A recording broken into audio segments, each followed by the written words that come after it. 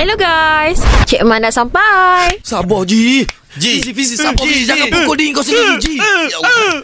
Fizi, kenapa kau potong tangan kau tu? Tak ada, aku stres.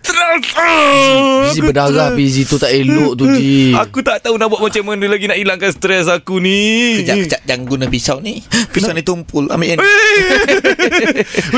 Aku tak tahu kenapa. Aku kalau stres memang macam tu lah. Aku jadi pukul diri sendiri. Aku ketuk kepala aku kat dinding. Aku tak tahu macam nak hilangkan stres aku ni. Aduh, kenapa kau ni? Lain kali carilah sejadah.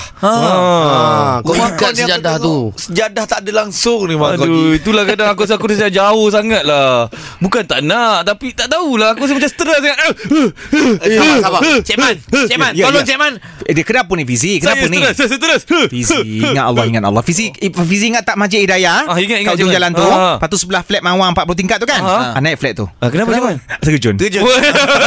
Dah kau nak sangat kan? Dia tak nak dapat terjun tu mati aku. Cik Man, tapi betul Cik Man, macam mana nak handle orang yang ada masalah macam ni, yang konon-konon nak cari terapi diri, dia kelar tangan lah. Tak boleh. Dia kena cari balik dia punya nilai diri. Kena tengok balik dia semayang cukup ke tidak kan. Dia insecure ke, mungkin dia fikir orang lain lebih daripada dia. Masalah mental ni maknanya dia kena bercampur dengan orang. Dia kena tengok orang lain lebih teruk dan derita daripada dia. Itulah aku dah cakap kau, pindah-pindah lah duduk zoo negara tu, bercampur dengan orang.